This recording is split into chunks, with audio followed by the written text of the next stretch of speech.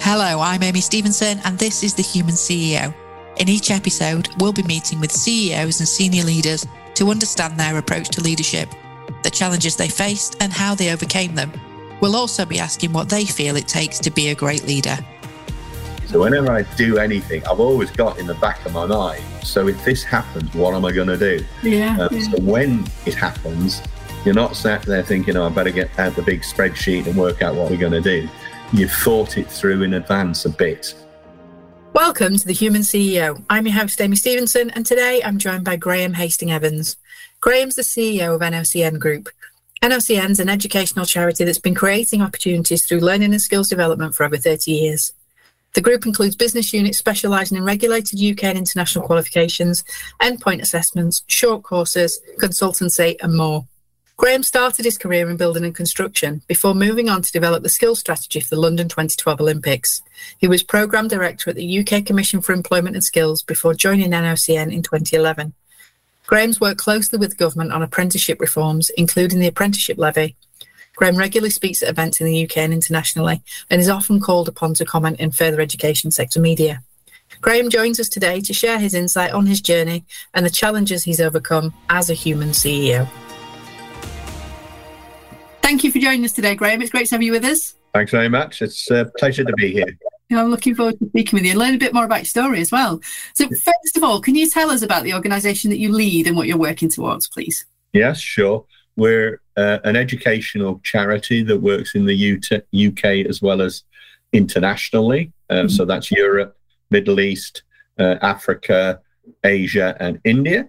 And we're all about helping people get the skills to get into employment, or when they're in employment, further their career and develop themselves. And we've helped millions and millions of people since we were set up as a charity in 1999. Fantastic. And so you've been with the business just over 12 years, isn't it? It is, yes, it is. Yeah, just over 12 years. And in that time, we were quite a small charity. We had 26 staff, and we were in a bit of trouble. So it was quite a challenge. Now we have nearly 200 staff, plus about 300 associates. So we're nearly 500. We've got a turnover now grown to about 17 million. So dramatic change in that time. And that's a challenge, actually, as a leader, to manage that change, including through COVID. Yeah, absolutely. Well, that leads nicely on to my next question in terms of the challenges that you're up against at the moment. So obviously, I can't believe it's nearly 3 years ago since we locked down. 3 weeks. I know. Month, isn't it? Yeah, it is. It's this month, isn't it? Yeah. Yes. The end of this month. I was at a conference in Lincoln, and on the last day, it was like, well, we're all going home. We're all locked. We're all on lockdown. And then, in terms of the challenges, though, so the delivery for your organisation, I would imagine, could that all go online, or was it? Yes. A lot of what we do can go online. What we produce for somebody, I suppose, what is it that we give somebody? We give somebody a qualification certificate, so they can go to an employer and say, I'm a chef, or I'm a site manager, or whatever it is. About half of our work is within construction, engineering, manufacturing. So we're big into that STEM area. So it's a qualification. Or we pass somebody as an apprentice that's finished their apprenticeship, and again, they get a certificate. We give out plastic cards. If you work in construction, you must have a plastic card with your picture on, which says what you can do. Behind that is a digital CV and a digital record. And what we're finding, we're moving now to completely digitizing all our qualification certificates. And when they are at the moment, but we're now really pushing that actually we're going to give you a digital certificate. If you really want a paper one, you'll have to pay a bit more, but that's not the way we're going to work. Same with the apprenticeship certificate. And we already offer on the phone a version of the plastic card with a digital CV behind it. which will allow somebody over the whole length of their career to add their CPD, to add their extra qualifications.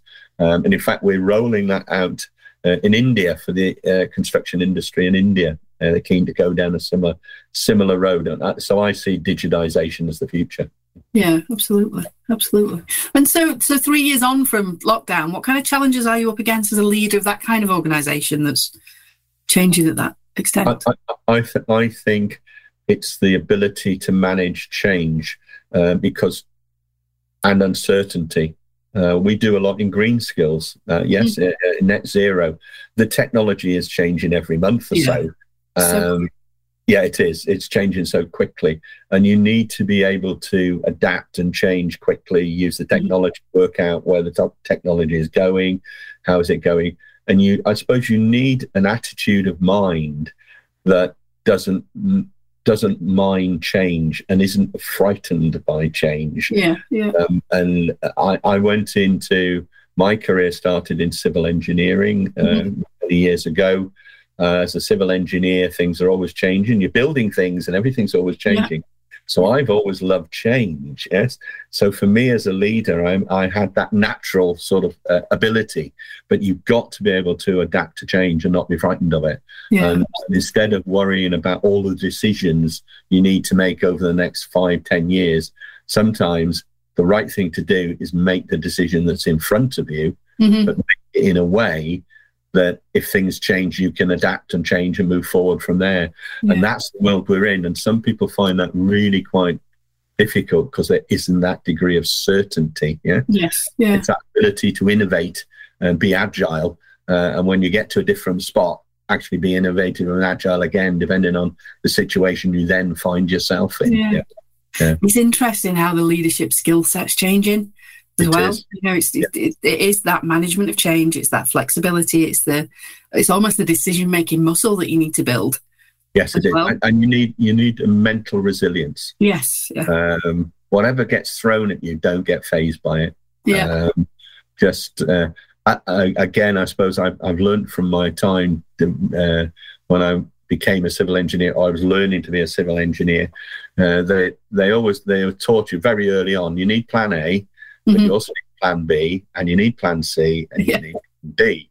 So whenever I do anything, I've always got in the back of my mind that, so if this happens, what am I going to do? So when it happens, you're not sat there thinking, I better get the out the big spreadsheet and work out what we're going to do. You've thought it through in advance a bit, So and that's a skill that it helps your mental resilience. If you've got that sort of sense of, if that goes wrong, I think I know what I'm roughly going to do. And I think that's a good thing for a leader, is to realise they need the plan Bs and Cs and Ds. Because that will help them cope in almost constant crises in a funny way. Yes. That's the world we're in. Because things are not certain and they're changing all the time. Often it feels like they never will be again as well. No, that's true. And I suspect that might be the case. Certainly for the rest of my career, and probably a lot of other people's career, it's going to be constant change. How did you apply the plan A, B, C, and D? How did you apply that to something like COVID? Because that would have been plan Z, surely. Nobody saw that coming, really, did they? It was. I think we were fortunate in that we were already trying to move down a road of remote working. At the time of COVID, we had probably of our permanent staff, at least a quarter of them working remotely or at home. All of our sort of contracted workers who work for us on a daily basis anywhere in the country, they were obviously peripatetic and they were moving. So we were set up quite well to cope with people not in the office.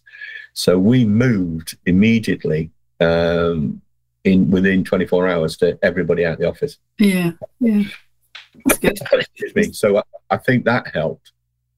And I suppose the one thing that I did learn from my early days of civil engineering, standing on a site when something goes horribly wrong and you've got to think fast and make decisions fast. We did exactly that. Myself and my finance director went, okay, what are we going to do? Within a couple of days, we'd worked out what the plan was.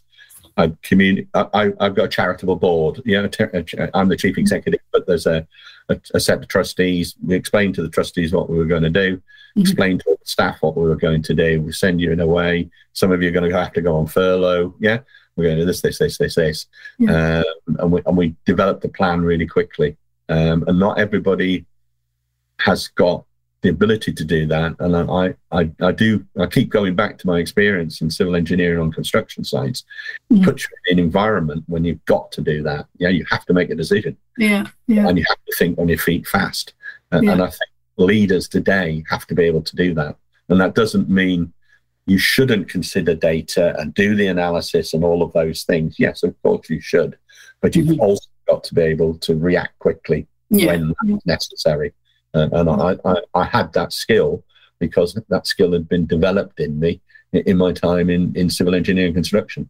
Yeah, it's fascinating to me. I always ask, so my next question is about your journey, but it's fascinating to me where people start and the impact that their early careers have on their leadership career. So like you put civil engineering and your current role, there's a gulf between those two, but actually the connection between them is evident when you... I started my leadership journey at 19, working on a construction site in Denmark. And I was training to be an engineer, and I was put in charge of 5 Danish workers who amazingly spoke really brilliant English. Okay. I was 19. They were 30 to 40, very experienced, and we were building a block of flats. And we were building a block of flats from Elemente construction, which is made in a factory and built on site. We in Britain still don't do that, but in most parts of the world they do. And it's modern methods of construction. It's more efficient, it's greener, and all the rest. Anyway, the Danes were there all those years ago, and suddenly I'm having to control and give instructions to people in a language that's not their first language, although that wasn't so much of a problem. I didn't speak very much Danish, say hello and can have a cup of coffee, and that was about it at that stage. And I'm an engineer, so from their perspective, I should know all the engineering stuff, but actually I'm a trainee, and they know more than I do. So you respect your workforce, and I learned something in that experience, that I had an authority and I had to act that authority, and I had to play my role. So when a decision needed to be made, I needed to make that because I was in charge, but I also needed to respect the understanding and knowledge of the workforce and talk to them and consult with them and see what they thought. And I found that is a really useful skill. Absolutely. I needed to do it because I didn't know enough, but actually I now continue to do that. Many of the people who work with me in my current organisation who have worked elsewhere say, you're ever so open with the staff. You tell them about the problems and engage them with what you think the solutions might be. We can see you guiding people or throwing ideas at people to get somewhere, but you're much more open with people than's been our experience in other employers. And I've found that over the years, that's a really good thing. When you're in a tough situation, you want everybody on board.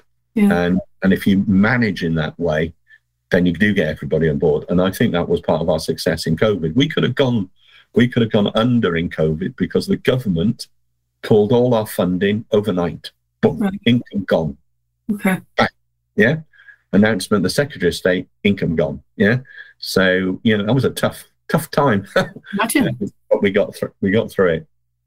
And I got through it by sharing all of those problems with the workforce, getting them on board with what we were going to do to get through. And they were all worried. Everybody was worried. We weren't the only ones in that position. No. The whole of the awarding body sector had been thrown into that position by the government. But we got through it. Others didn't. But part of the success of getting through that COVID experience, I believe, was being open and engaging with people. You can't tell them everything, but you need to be able to tell them enough and explain it in a way they can understand it. So good communication. I think context is everything, isn't it? and honest communication. Yeah, fantastic. And so, was it always the case that you were going to be the managing director, chief executive? Was when you were on that building site at 19, did you sort of say to yourself, "This is what I want to do. I'm going to build a career in this," or did it happen organically? I think I didn't feel like that until probably I was in, I would say, my 40s. Yes, okay. For a long time, I would have seen myself as I did. I saw myself as a senior technician type. Yes, quite a technical person. Okay.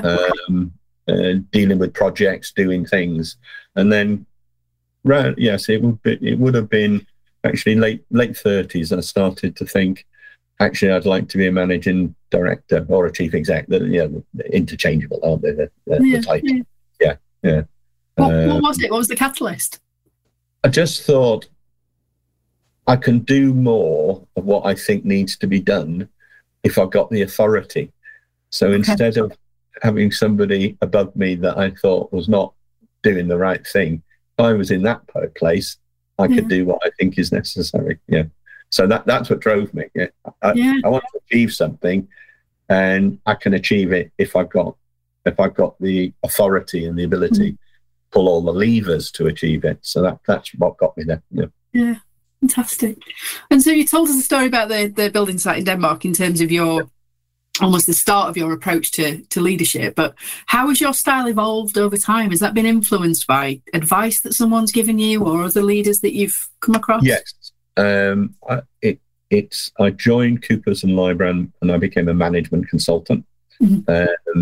So I've got 2 professional qualifications. Okay. I'm still a chartered civil engineer.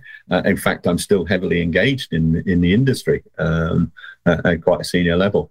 But I went into management consultancy from construction.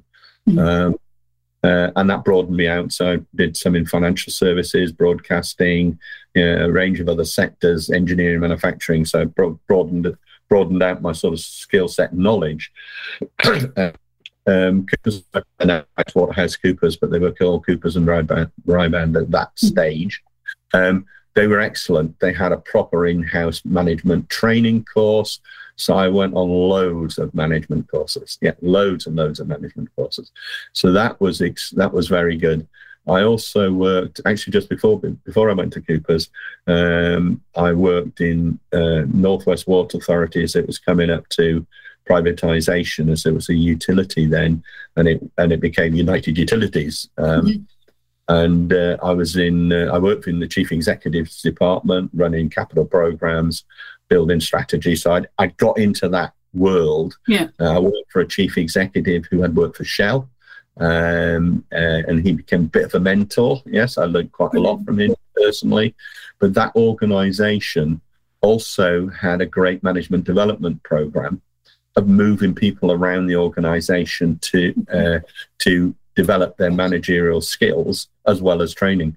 So between those two, I did have a really great foundation in what have been I went into Northwest Water 30s, in those early 30s, yes, into late 40s, not through my 30s, by the 40s. I'd actually had a phenomenal amount of good management training, both from individuals and from the organisations I work for. Yeah. And it's a combination of all those experiences, isn't it? Yes, that ends up being the leader that you are today. Yeah, it does. I also had, I suppose, a massive experience. I went to work in Libya, and I was 24, and I had a workforce of 2,000 people. Wow. Some Greek, some English, some Irish, some Lebanese, some Egyptians. So a bit of a Tower of Babel in terms of language, culture, and the rest. And that was a bit of thrown in at the deep end. What a little experience! But a fantastic learning experience. Yeah, a fantastic learning experience. Good for you. And so thinking about all those experiences, is there a piece of advice that you'd offer to someone that was either looking to follow in your footsteps or just about to take a step up into a leadership role? Was there advice that you'd share? Yeah. The thing that I would share is do some formal training. Yes. Okay. I have benefited from that. Mm-hmm. Do some reading.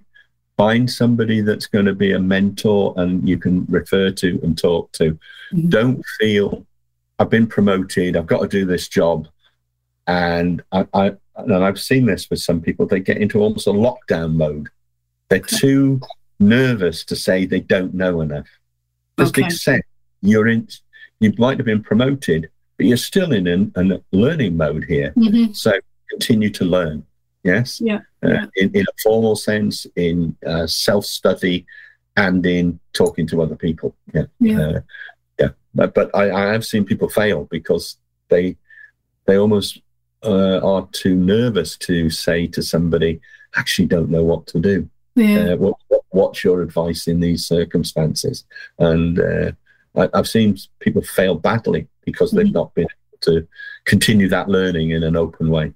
Yeah, it's that imposter syndrome. I think the vulnerability and the authenticity that comes with saying, I'm going to give this my best shot. I am new to this. Let's figure it out. I think the authenticity that comes to that's the answer to the imposter syndrome. It is. Yes, it is. Often. Maybe not always, but often. And the person that locks themselves into that mentality, they don't mean to. They're just getting drawn into it. Yeah, and you'll fail. Yeah, it's easily done. Yeah. And thinking about mentors from the past, then, are there maybe not directly that you've had contact with, but I always like to ask, past or present, famous or otherwise, is there a particular leader that you admire or you've taken something from in the past that's helped you? I think I've got two that I've worked with. One was in United Utilities. I mentioned the chief executive. I learned a lot from him. He was a very clever man. But he was a man that would engage and talk to you. So I did learn a lot from him. And I learned a lot from one of the directors in Coopers and Lybrand, PwC, as well. So I had two people that in that I suppose period of roughly my 30s, which was really quite the developmental stage of my management. Mm-hmm. I had two really good mentors. And I listened to them and I learned from them, and added obviously my own experience. But I've been out in sites in Denmark and Libya and all sorts of places. Yeah. So I've been thrown in the deep end. So I'd learned some stuff that way. Obviously, hadn't I? But I had those two mentors that were really really good. Yeah. Fantastic. And are there any famous leaders that spring to mind? When I ask this question, often we'll get sort of the Bransons and the Mandelas and. Are there any famous leaders that particularly spring to mind? I've been to Mandela's house. I mean, he's fantastic. I've been to Soweto and the Apartheid Museum, which is quite a dramatic place to go. But he's not the one. Although I do admire him very much. The one I'll tend to think about is Winston Churchill. Mm-hmm. Maybe not always that popular with everybody, but I think it's the thing I get from him is the determination to just keep on going in adversity, both personally. Obviously, he had his massive ups and downs politically. You think he's finished and he rises again from the dust. And during the Second World War, as his dogged determination kept on going.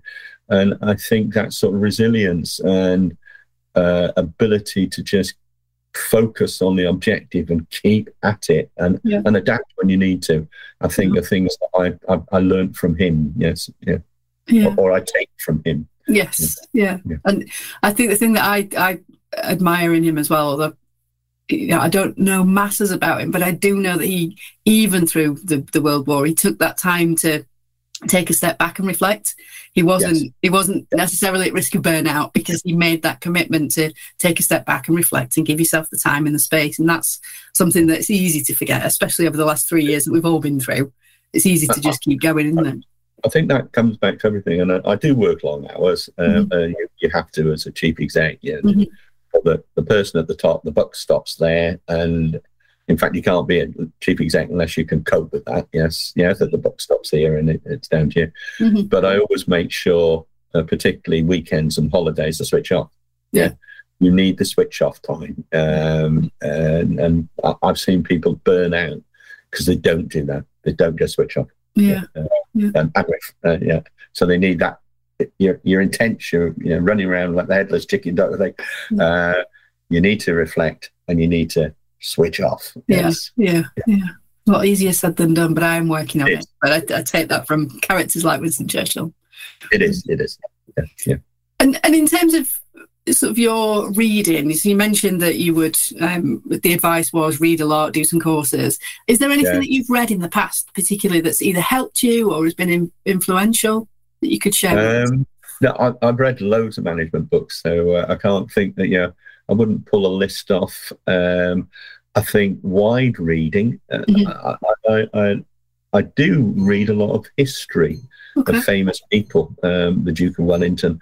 I'm just finishing The Last Empress of China, and I find quite a lot of inspiration from major leaders in history and how they approach problems. So I find that interesting, as well as the management theory books that we all read.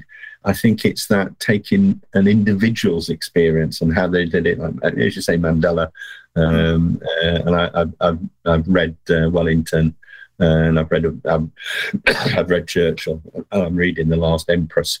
So I think those type of characters, and how did they cope? What was their leadership style when they hit massive problems? What did they do? I think that's helpful. Yeah, that's interesting. Thank you for sharing that with us. And in terms of the organisation itself, then, so what's going to be happening over the next 6, 9, 12 months that you can tell us about? That's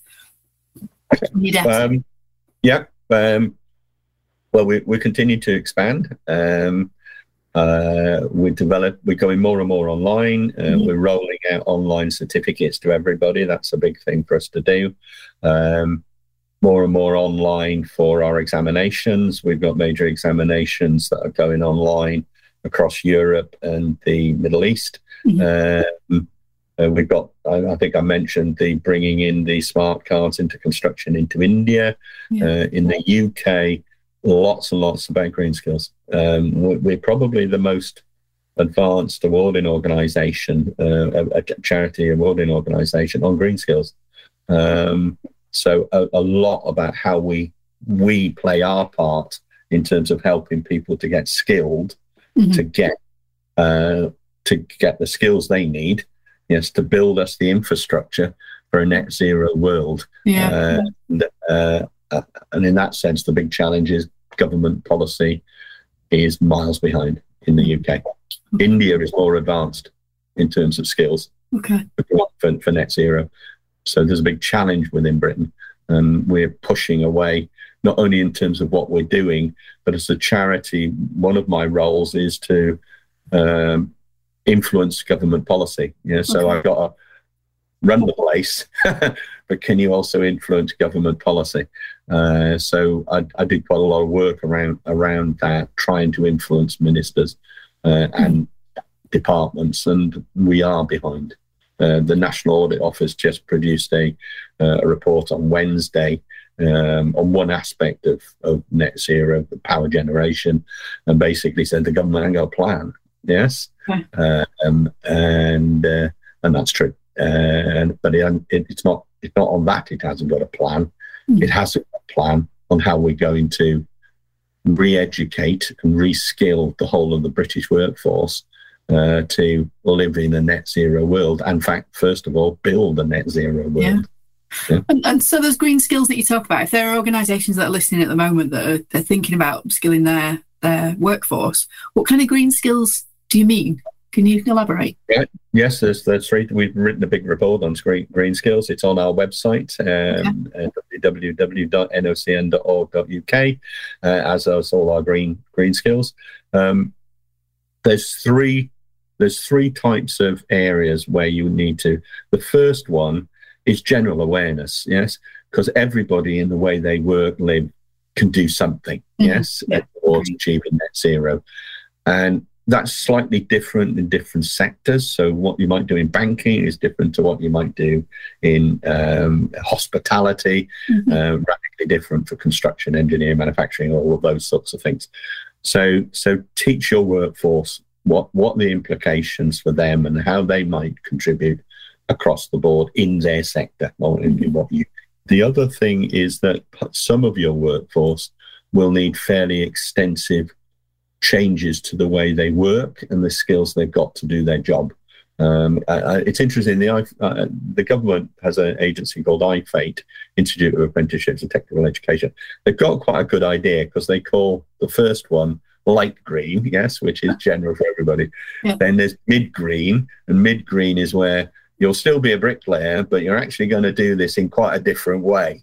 Yes, or you'll be a brain surgeon or whatever it is.